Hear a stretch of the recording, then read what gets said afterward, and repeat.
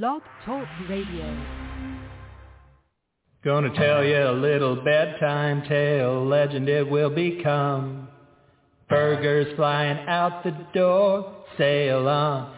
2 for $1, no concern for the future. Living for today, fast food bite on your way. Lay it all to waste. The masses are afflicted now. Moo, mad cow, mad cow. Mad cow, line dance song.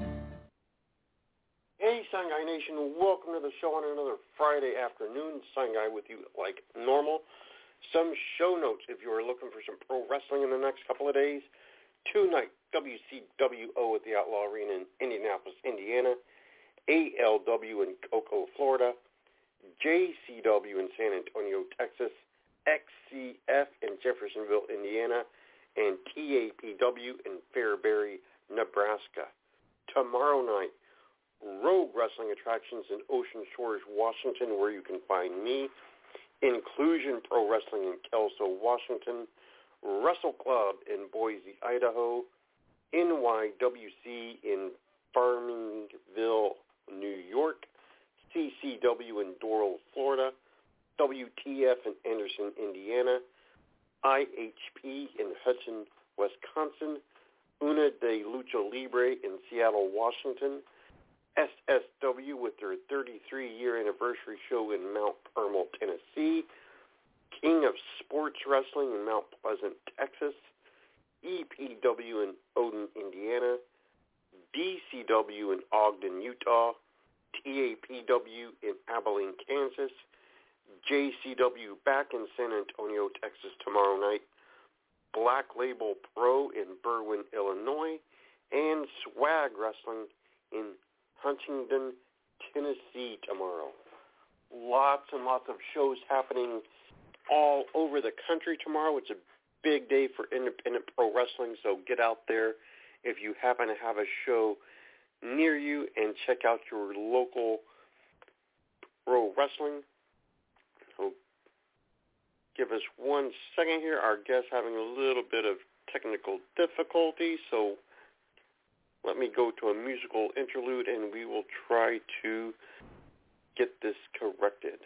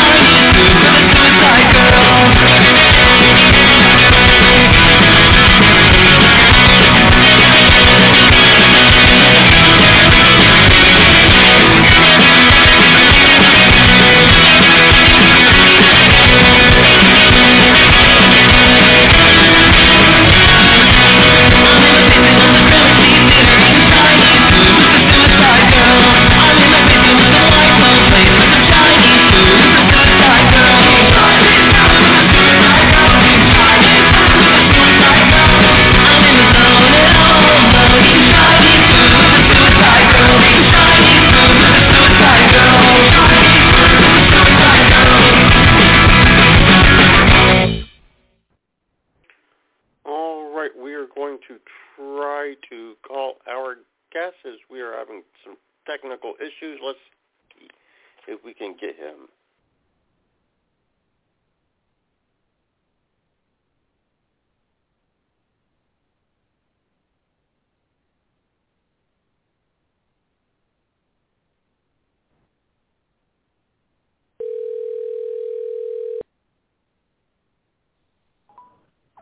All right, you there?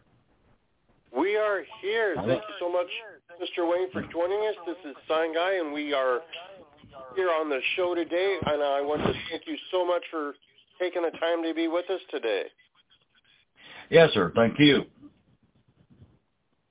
Well, normally our first question is a bit different, but today I'm going to ask it this way. You grew up as the son of a famous professional wrestler. At what point in your life did you realize that your father wrestled professionally? I've known it ever since I was old enough to walk. I went on the road with him as long as I can remember. No matter if he was in Alabama or Florida or Tennessee or wherever he went, he always carried me with him. Now, your father, of course, was Buddy Wayne from the Tennessee and southeastern part of the country, and he, Correct. in addition to being a wrestler, eventually got into the office end of the business and was a booker and rented rings and did a lot of the behind-the-scenes work. Did you notice any changes as far as your father's professional life from what you could see being in the locker rooms and so forth when he made that transition?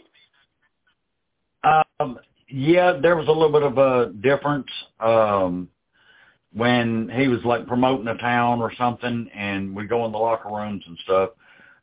If we had a really, really, really good house, like, packed, he would normally complain and gripe and carry on about everything.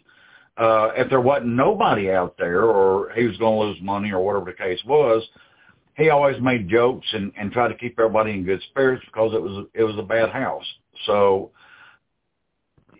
between that and behind the scene things like keeping time at TV for the tapes and different things that he done, that was just part of what he did. He enjoyed doing every aspect that he could do in the wrestling business.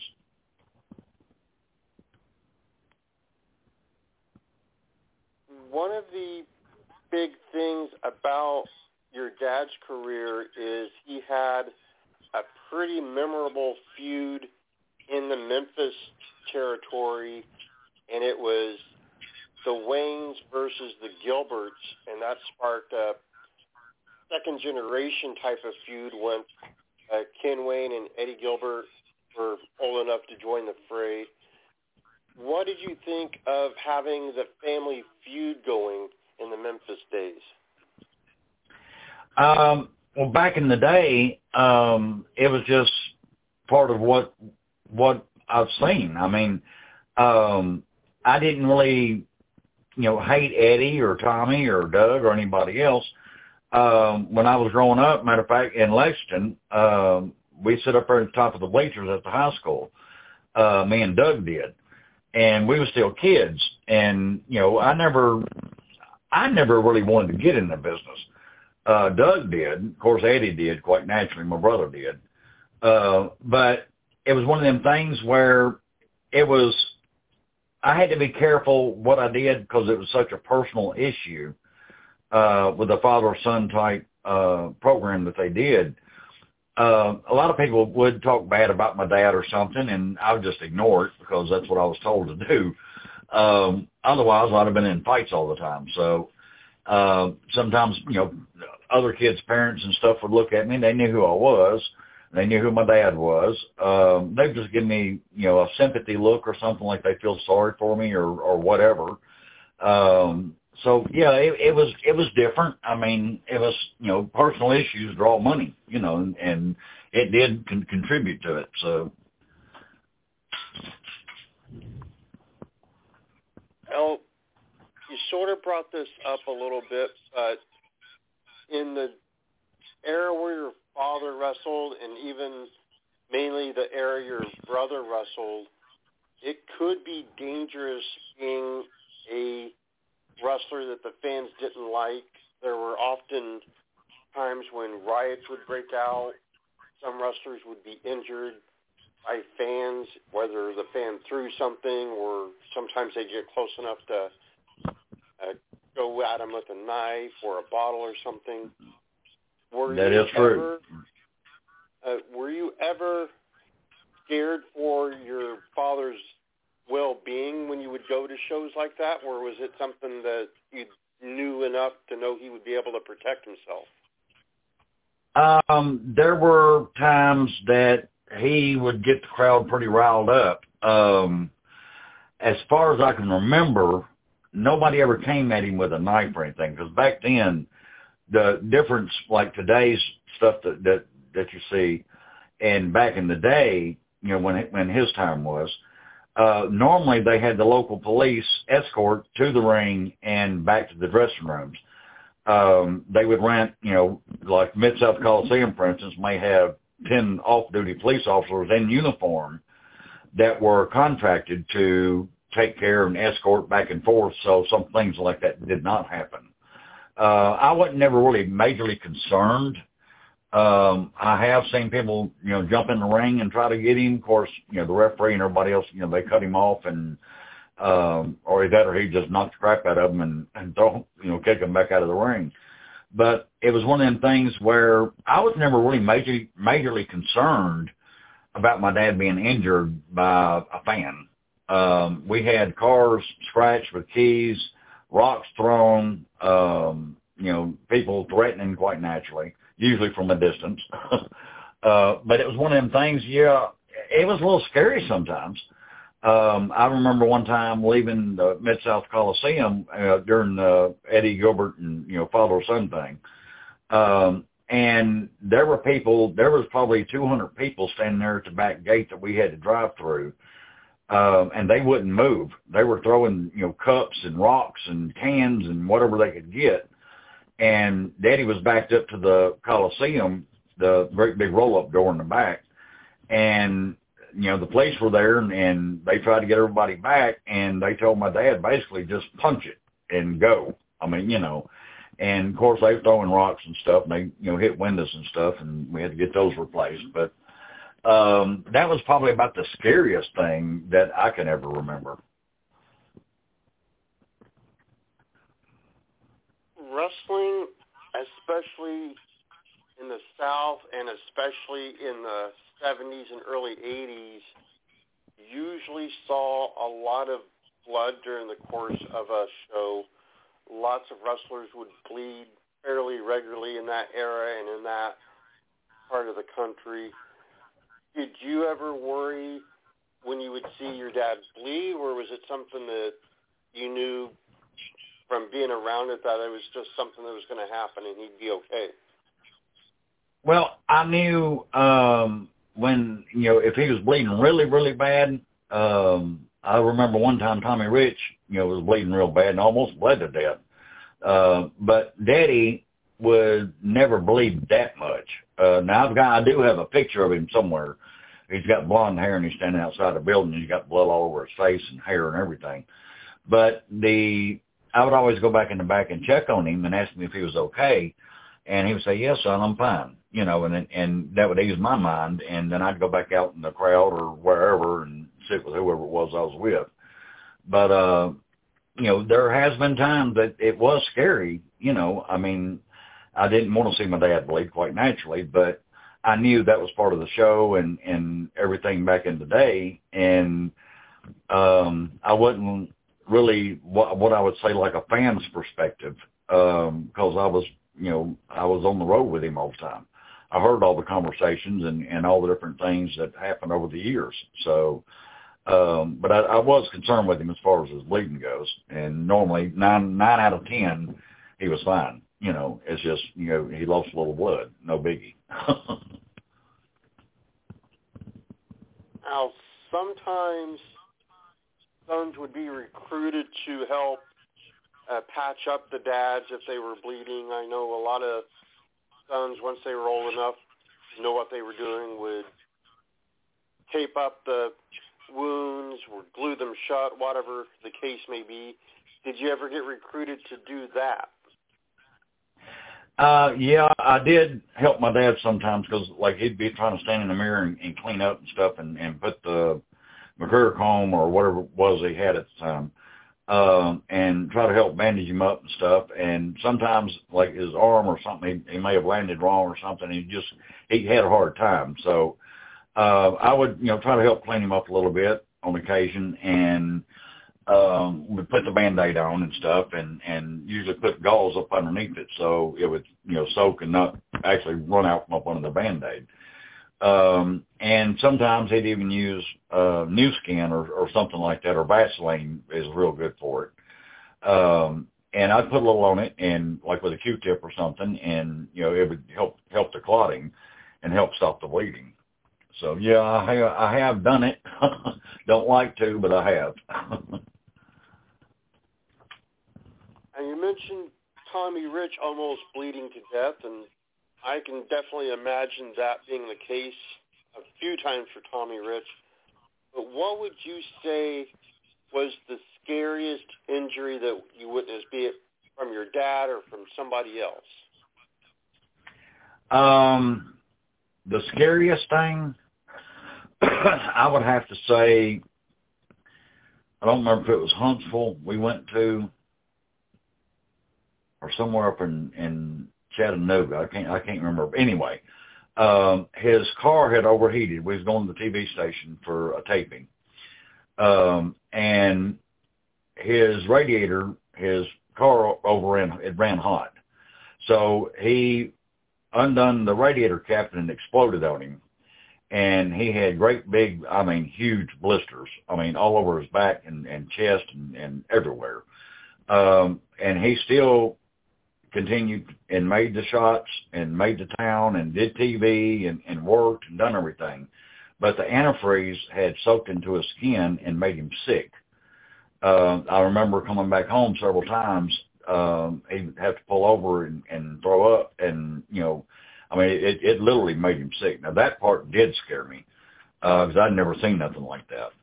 But it was a good lesson that I learned as far as, not open the hot radiator. That would do it for sure. But that was probably I would have to say probably the worst.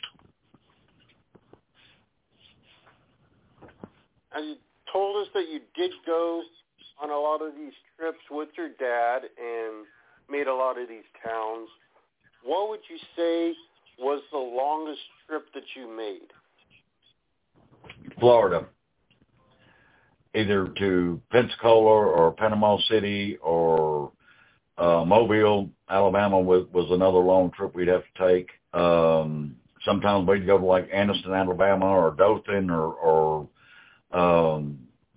Montgomery. We lived there for a couple of years and traveled that area down in the south. Going to Lexington or Louisville, Kentucky from Memphis, that was a long trip. I would have to say the longest was probably going to Pensacola, and that was from Memphis, and that was a straight drive. That would be a pretty big trip right there for sure. And you, of course, would have picked up fairly quickly that a lot of turnover happens in wrestling promotions. Promoters would bring in fresh talent on a regular basis. This was well before contracts were issued in wrestling, so you were normally there for anywhere from a couple of weeks to maybe a year if you were lucky, and there were just a few people that usually worked in the office as well that would stay in the territory for a very long time. What was it like for you growing up, seeing such a large amount of turnover and not really having necessarily steady faces that were always there to watch. It was one of those things where I knew, like I said, I knew when growing up in the business that people normally came in temporarily. There are certain mainstays that you had, like Lawler, for instance, in Memphis. Dundee, he came and left, but pretty much he stayed in this area. In Florida, there were certain wrestlers and stuff in Alabama and even up in Knoxville area, like the Fullers and Welches and different ones. Those were the mainstays of that company or companies. Jimmy Golden was another one. And we worked, my dad worked for his father down in Alabama. But it was just people that my dad had worked with, and we knew that they wasn't going to be there long. But back in the day, like you said, before the contracts, you knew all the different territories, and you always knew somebody somewhere. So if you was here for a month or 6 months or a year or whatever it was, when it got close for you to leave, you'd already made contacts with somebody else to go to a different territory and do it all over again. So, I hope that answered the question. It did. Now, your brother, like we said, also got into the wrestling business, and he also became very well known as one of the Nightmares. Was there ever any pressure put on you to get into the business yourself, or did they more or less leave it to what you wanted to do? Well, it was never a pressure for me to get in the business. I was already in it. I started selling pictures of my dad when I was 4, maybe 5 years old, and they were 8 by 10, black and white, glossy pictures. Selling them for like a quarter or 50 cents, whatever it was. And I knew a little bit about money, so I knew how to make change if somebody handed me $1 or $5 or whatever. And as time went, I started getting programs and things to sell, and I did that. And then I started going out of town, helping with the wrestling ring, putting it up, setting up chairs, sweeping the building after the show, working concessions, selling tickets, doing advertising with my dad, doing radio spots when I got old enough where my voice, changed. I do radio commercials and stuff like that, go out and paper the town, put out window cards and all kind of stuff.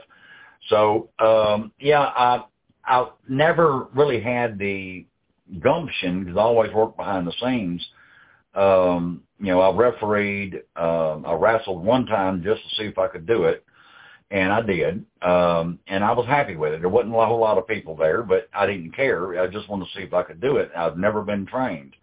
I worked out with the guy that I ended up wrestling that night about 2 weeks prior, and we did not call anything. We did not, do anything. We just got in the ring and actually wrestled. And the night that I did wrestle, the referee came over and asked me who was going to win. And I said, I said, well, he is. And he's like, well, what are y'all going to do? I said, hell, I don't know. The match is only 15 minutes. And he said, well, what's your finish? I'm like, I have no idea. I just, whatever it is, this is like a shoot. There is no pre-planned things, or we haven't talked about it or anything. And I said, we're going to get in the ring and wrestle. If the shoulders are down, count. If I don't want that to be the finish or how he's going to win, I'll raise my shoulder and kick out, And I said, if I do something wrong or whatever, get on my rear end. I mean, that's what this is. And I did, and the match went 14 minutes and about 20 seconds. It wasn't a great match, but it was my first time. I just wanted to see if I could do it. So I'd already done everything else outside of booking or owning my own company. I helped my dad promote towns and did radio and helped him with advertising and doing programs and concessions and selling tickets and taking tickets and everything else that there was to do. So yeah, I mean, that was the only thing I hadn't done, and I did it, and I was happy with it. And but I never was pressured to do it. One day I popped up and said, "Hey, Daddy, I want to see if I can do this." He's like, "All right." And he said, "I got a town coming up over here in Arkansas." He said, "I'll, put you on the card." And I said, there'll be like an opening match, 15 minutes. I'm like, "That's fine." Anyway, we got out in the backyard and worked out in the ring for, 30, 45 minutes. And the guy I was working with, he's an experienced veteran. "Shit, buddy," he said, "he's got it. I mean, there's nothing wrong with what he's doing.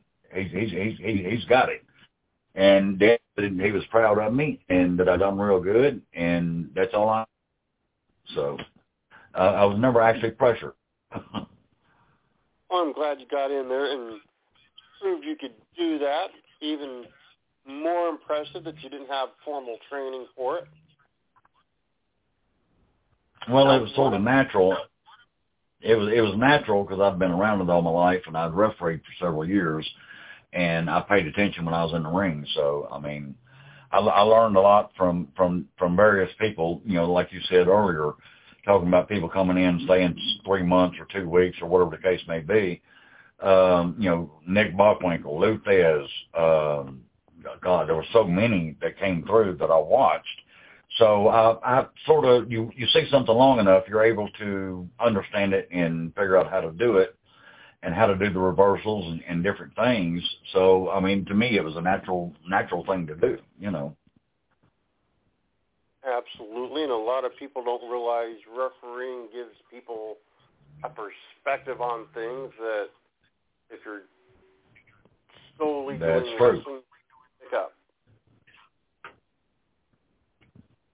Now, your dad was one of the better interviews in the Memphis area and Southeastern Territory. Very, very good with an interview. I know you heard probably thousands upon thousands of interviews in your day. Who would you say gave the best interviews? The best one, I would have to say, would be Jerry Lawler or Jimmy Valiant. Depending on the situation and the angle or whatever it was they were working at the time, or they was trying to build to Monday night or whatever the case was. If they was a bad guy, I would have to say Tommy Rich. He done an excellent job. Eddie Gilbert done a great. But if they was a good guy, I would have to say Lawler, Valiant, Dundee done decent. He done a good job too. There's been so many that done fantastic interviews. Nick Bockwinkel, I mean, Lou Thez, I mean, the list is endless. I mean, there has been some that I thought, absolutely stunk, but that you wanted the best ones I could think of. I would have to say those. Now, you obviously, of course, got in the ring as a referee and everything. You only had the one in-ring match, but were you ever subject to any injury when you were involved in the business? Yes. Lawler and Sid Vicious was having a match. It was at the Coliseum. The first referee got bumped, taken out, whatever. And then I was to run down and, take over the match and get slide in the ring and do the refereeing. And Sid, I don't know how much you know about wrestling. The rings today are super thick padded, like WWE and those rings. I mean, they've got inch and a half, maybe 2 inches of thick foam padding up underneath the mat. Back in the day, we had carpet. We didn't have the foam padding. Right there next to the rope, it was even less because most of the padding and stuff was more centered in the ring. And something happened. I don't remember what it was. Sid didn't like him and Lawler they were teaming up. They didn't like the way I was officiating or something, and I was getting on to them. And Sid looked at Jerry. Jerry looked at Sid, and Sid grabbed me and choke slammed me right next to the rope. I wasn't able to break my fall like I normally would do because I was right next to the rope. If I was stuck my other arm out, I would have probably broke it. So when he slammed me down, he actually slammed me. And the side of the ring right there on the edge by the rope, there's not a whole lot of give or spring to it. And he did hurt my back. And I rolled out of the ring. I landed, flat, face down. And, it was one of them things where I was hurt. But I wasn't hurt so bad I couldn't move, don't get me wrong. But I knew my hip was hurt. Because I wasn't able to break my fall and land like I wanted to, or needed to, I should say. And anyway, another referee come out, and they finished their match and stuff. I laid there for I don't know how long. And that was the main event of the night. And at the end of the match, all the guys left. The crowd started leaving, and I'm still laying there. I haven't moved. And there was a few people still hanging around. Come on, referee, get up. It's all over. You can get up now. And I never moved. I never moved. So finally, 5 or 10 minutes or so goes by, and Lawler asked where I was at. And he said, he's still out there by the ring. He ain't moved. And I'm like, I'm not moving. Somebody's got to come get me. I'm not getting up. So they come out there and slowly arouse me. Of course, people are still standing there. They're still watching. And they honestly went from, all right, you're not hurt, to, oh my God, he really is hurt. He ain't moving. And I made their mind change by laying there, because at first they didn't really think I was hurt. And, before, when it was all said and done, they honestly thought I was hurt. And I was, it did hurt a little bit, but it wasn't like I was dying. And once I got back in the back, Jerry asked me, he said, oh my God, are you okay? I'm like, yes, Jerry, I'm fine. Why? Of course, I had a bruise on my hip, but I was like, yeah, I'm fine. Why? And he said, oh my God. He said, I thought you was really hurt. I said, well, that's a first. If I fooled you, I know damn well I fooled everybody out there in the crowd. And I was, that was the one injury that I had. And then I had another injury where Jimmy Golden hit me with a baseball bat in Birmingham. Matter of fact, it was 1986 or 7, I can't remember, 86, because my daughter was just born like a day or two before, and me and Daddy had to go down and do a deal with Ken and Danny and Robert Fuller or Ron Fuller, whichever it was, and Jimmy Golden. And Jimmy Golden hit me with a baseball bat, and the butt of the baseball bat caught my hip bone. And, it stung like all get out. But, I was okay, but it did sting, and I did have bruises. So those were the major injuries that I can never think of that actually happened where I got hurt, so to speak. Now, when you were growing up, and actually when you were refereeing in the business, there was a lot of drinking involved in pro wrestling. The wrestlers would unwind after matches by drinking. They would go out to the bars, and it was just sort of the accepted social environment that wrestlers participated in back then. There were a lot of instances where guys would go to the ring impaired, and the opponent would have to cover for them. Did you see a lot of drinking affect wrestlers in the ring, or was that something that was more rare from the shows you were watching? Back in the day, no. Back in the day, you didn't come to the town drunk. You didn't drink in the dressing rooms. Normally, the guys would get a six-pack or something, and, there'd be 3 or 4 of them in the car. Back in the day, the good guys rode with the good guys, bad guys rode with the bad guys. They didn't, intermingle or anything. If they've seen, they would get fired. Bars together. So, from that standpoint, that was a normal thing to, as soon as the matches and stuff were over and you got your shower and got your bag packed, you go get in the car and you get ready to either go to Nashville or, on the way to Memphis or a spot show or wherever, back wherever to find a motel or where it was you stayed. And that was a normal thing to stop and get a six-pack. And that was, back in the day, that was normal.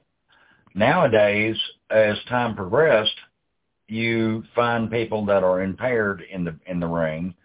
They're not only drinking, but they're also doing other drugs and things that they shouldn't do, period.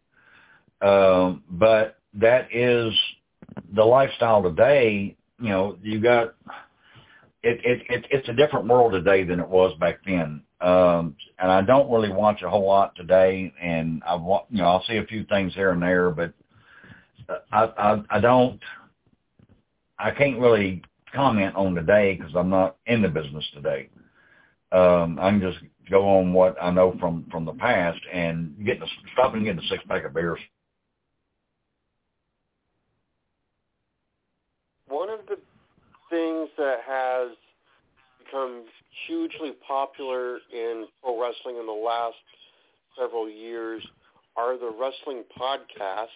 Obviously, we are on one right now, but there have been many podcasts over the years on pro wrestling, both covering independent wrestling, covering the history of wrestling. A lot of people that are in the business host podcasts, be it present or past wrestlers. Do you listen to a lot of the wrestling podcasts that talk about the wrestling that you may have enjoyed or participated in? Well, matter of fact, I'm one of those people. I do a podcast too. But yeah, there's Dutchman's Hells that I watch. Occasionally I watch Jeff Jarrett's with him and Connor or whatever the man's name, Conrad Thompson. And I watched the one with mainly with Dutch, because I know I've known Dutch for forever. Of course, I know Jeff Jarrett too, but that's a different bird of a different color. And it's one of them things where if I see something like on YouTube or something, I'm just watching videos or whatever, and something pops up. If the title of it strikes my interest, I may watch it. I've watched some Billy Robinson podcasts and stuff, people doing, features and stories on him. I've watched stuff about Luthez and various wrestlers from the past. Don't remember the guys' names that do the podcast, or even the title of them. But mainly I watch Dutch's, thing, and occasionally if Jeff Jarrett's got one that strikes my interest or something, I may watch it depending on the subject.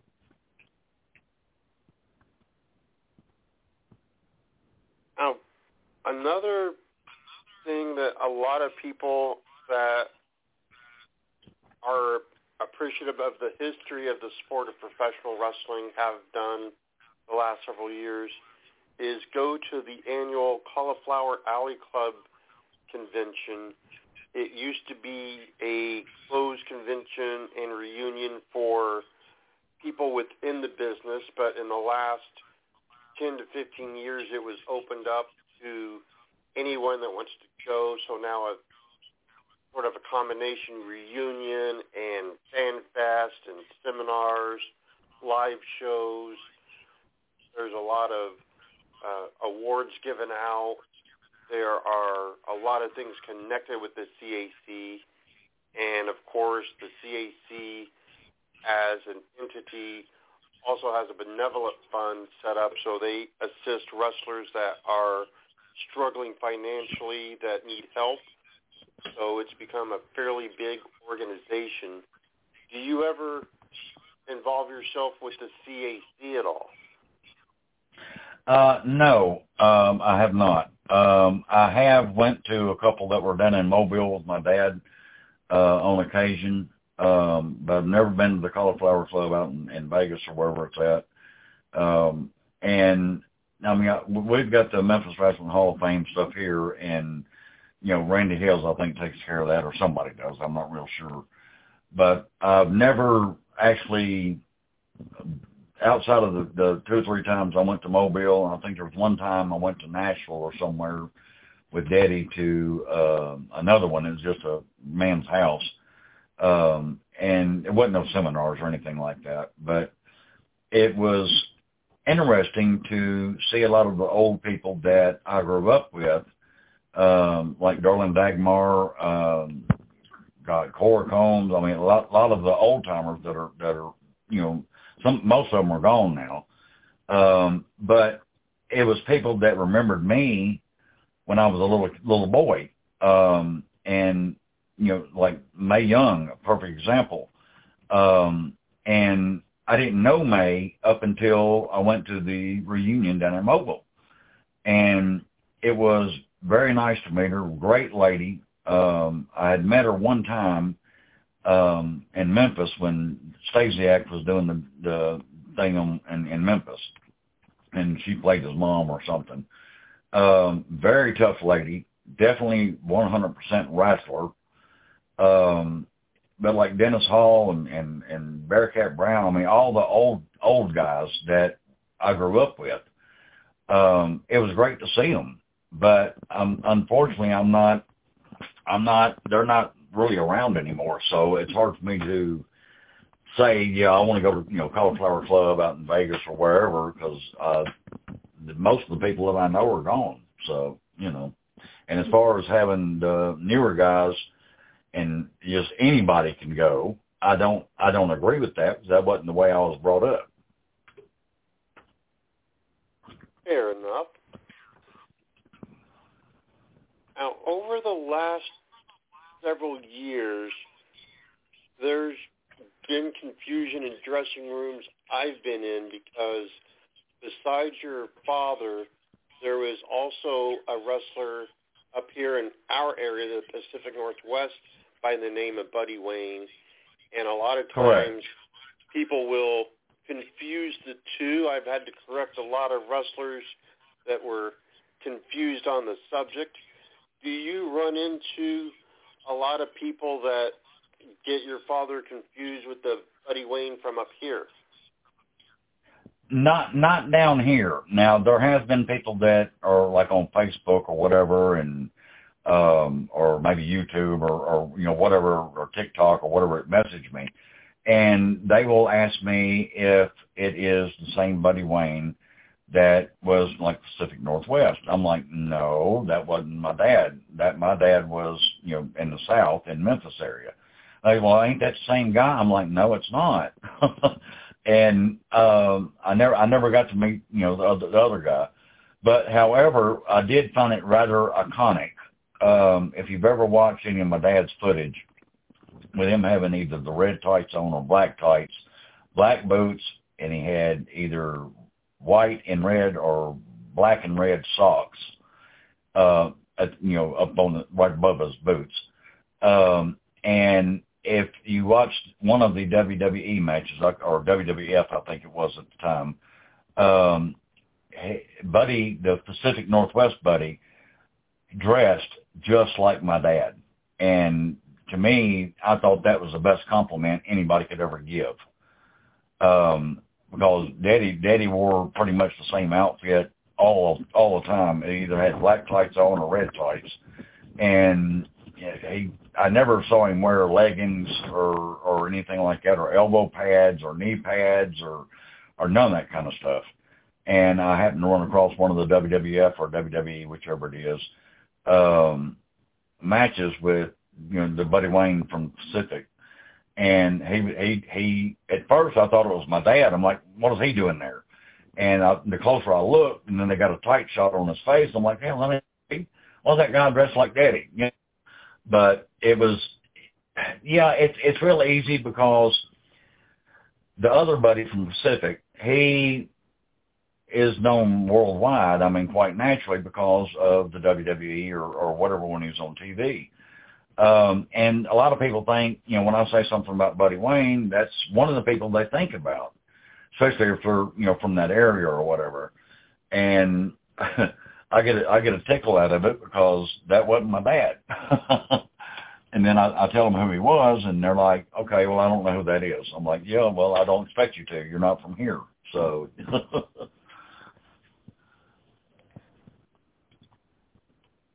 Now, recently, there was a motion picture released on the Von Erich family called The Iron Claw.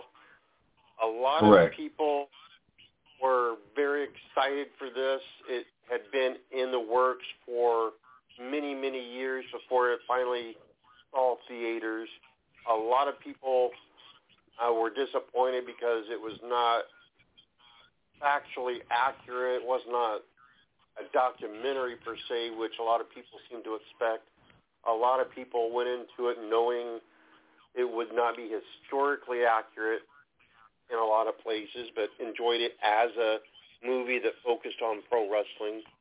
Did you get a chance to see the film and form an opinion on it? I have not seen the film, matter of fact. I am aware of who the Von Erichs are. They were extremely, extremely popular. And they had their own territory and Fritz and the whole 9 yards. The main thing that I've seen as far as it not being historically correct was, I think it was Kevin or somebody that they didn't even mention in the film. I think it was Kevin. It may have been somebody else I'm thinking about, but I want to say Kevin. His youngest son, Chris. Chris, that's who it was, Chris. Yeah, because Kevin, he's on the cover of the shot. But anyway, to me, to leave him out, even if he wasn't in the business or only wrestled for a short time or whatever the case was, I've heard a lot of great reviews about it, overall. And everybody has their own opinion, and everybody's going to critique what they see and what they think. And because there's a lot of different versions out there that have different versions. I mean, it depends on what you read. And a lot of stuff that you read on the internet, you can't honestly believe everything, because a lot of it is inaccurate. So when they do a movie or a film or a documentary or whatever, it's one of them things where they're making it entertaining. They're trying to capture your imagination, and same thing, no matter if it's an action movie or a thriller movie or a murder movie or whatever it may be. That's part of putting a film together. I mean, that's, you can't always be absolutely 100% correct in every fact. So you have to take it with a grain of salt and just, take it. Everybody takes everything different. So, it depends on how you look at it. Now, over the last 25 years, we've seen a flood of wrestling books hit the market. Ever since Mick Foley made the New York Times best-selling list, people were putting books out, whether it was historically documenting wrestling or autobiographies or biographies or discussing promotions, whatever the case may be. We've seen a lot out there. Has anyone ever approached you on having a book made about your family? No. Daddy had talked about it before he passed, about doing a book, but he never did really start on it or anything.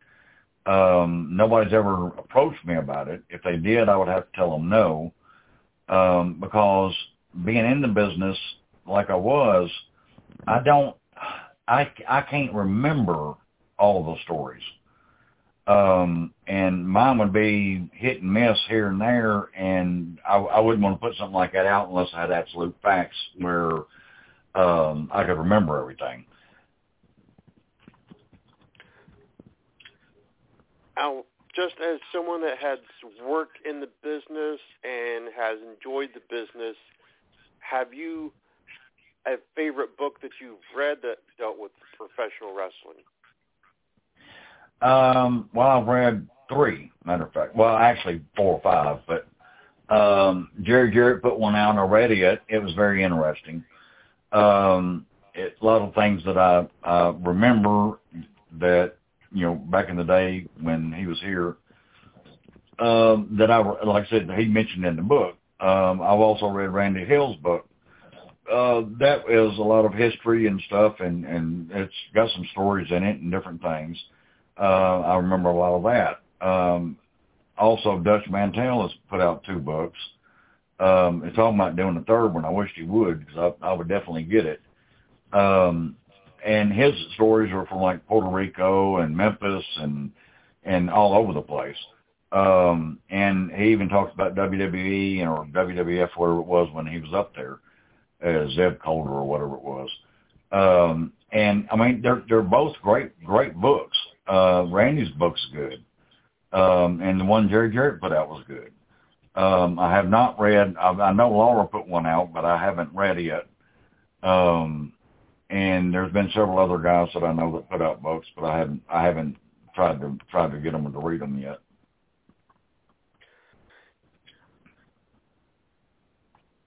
Now, you talked a little bit earlier about having refereed and done some of the promotions with your dad and so forth and so on. One of the things that your dad did that a lot of fans may not realize was he promoted professional wrestling as well. Did you learn a lot on the promotional end of things from your dad, or was that something that you had to learn from someone else that had experience in that? I learned from several different people, mainly my dad. You know, like I said, we would sit there, you know, before computers and stuff came out, and he would sit there at the table and he would have pictures of the guys. He'd make a photocopy or whatever at the TV station, and he would print off a whole stack of them, of various guys. And then he had a typewriter or typeset or whatever it's called. It's like a typewriter, but it's not a typewriter. And he would sit there and do it, and then he would take and either tape or paste it on a piece of paper. And he'd put, you know, a picture, you know, beside it or whatever, and he'd have like a window card. And then he would take that to a printer and have it printed, and he'd have 100 printed or 50 or 200 or whatever it was the town was he was running. And then we'd take the window cards when they got ready, and we would go to the town and what they call paper in the town, and put them in everywhere we could think of, or anybody that would let us, I should say. So yeah, I mean, that was interesting, and I learned a lot about, you know, the behind the scene things, like how to do a wrestling report, the advertising, quite naturally, the radio spots and all the different things. Also, you know, would sit there at the table and watch him do a wrestling report. And it was interesting to see how he figured out how to pay everybody. The state taxes back in the day, the athletic tax and all the different things in the ring and everything else that came out, including advertising, before he, you know, got his money or whatever it was, his booking fee that he had to send to the office or, you know, whatever it was. It was interesting. So I did learn a lot from him, and also talked to Jerry Jarrett a time or two and asked him questions. It was very, very knowledgeable, more than willing to try to help me any way he could. And I thought the world of Jerry. I really did. But I learned the majority of everything from my dad, and my dad learned a lot of that from Nick Goulas and Roy Welch back in the day, along with Jerry Jarrett. So, yeah, I mean, it was knowledge that was passed down to my dad, and I sort of absorbed all of it. So, yeah, I mean, overall, I would say my dad is the one that taught me. Well, we have come down to the last few minutes of the show today, and I want to make sure that you have ample time. If there's anything at all you want to say to the fans, and if you want to plug and promote anything at all, social media, your podcast, books, anything at all, floor is all yours.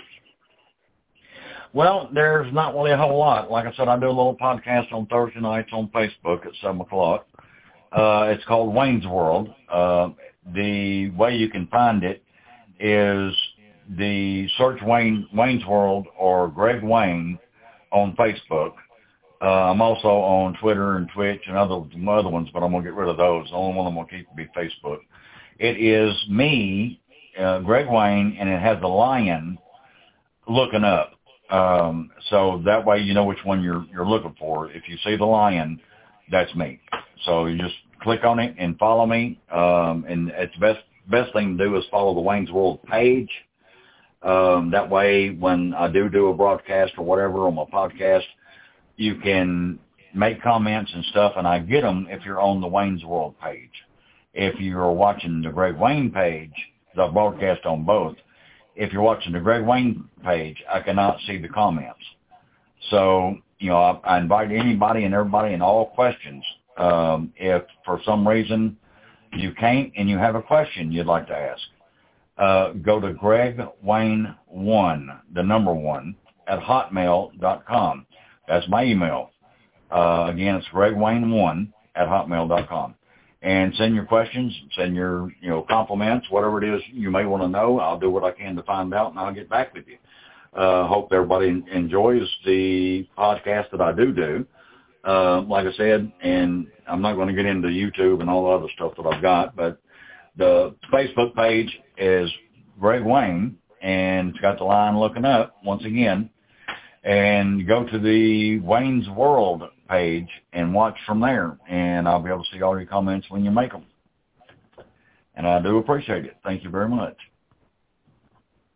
Well, Greg Wayne, it was an absolute pleasure to have you on the show today. I appreciate you taking the time to be with us greatly. Hopefully we'll do this again sometime, and best of luck on the podcast. Hopefully more and more people listen every week.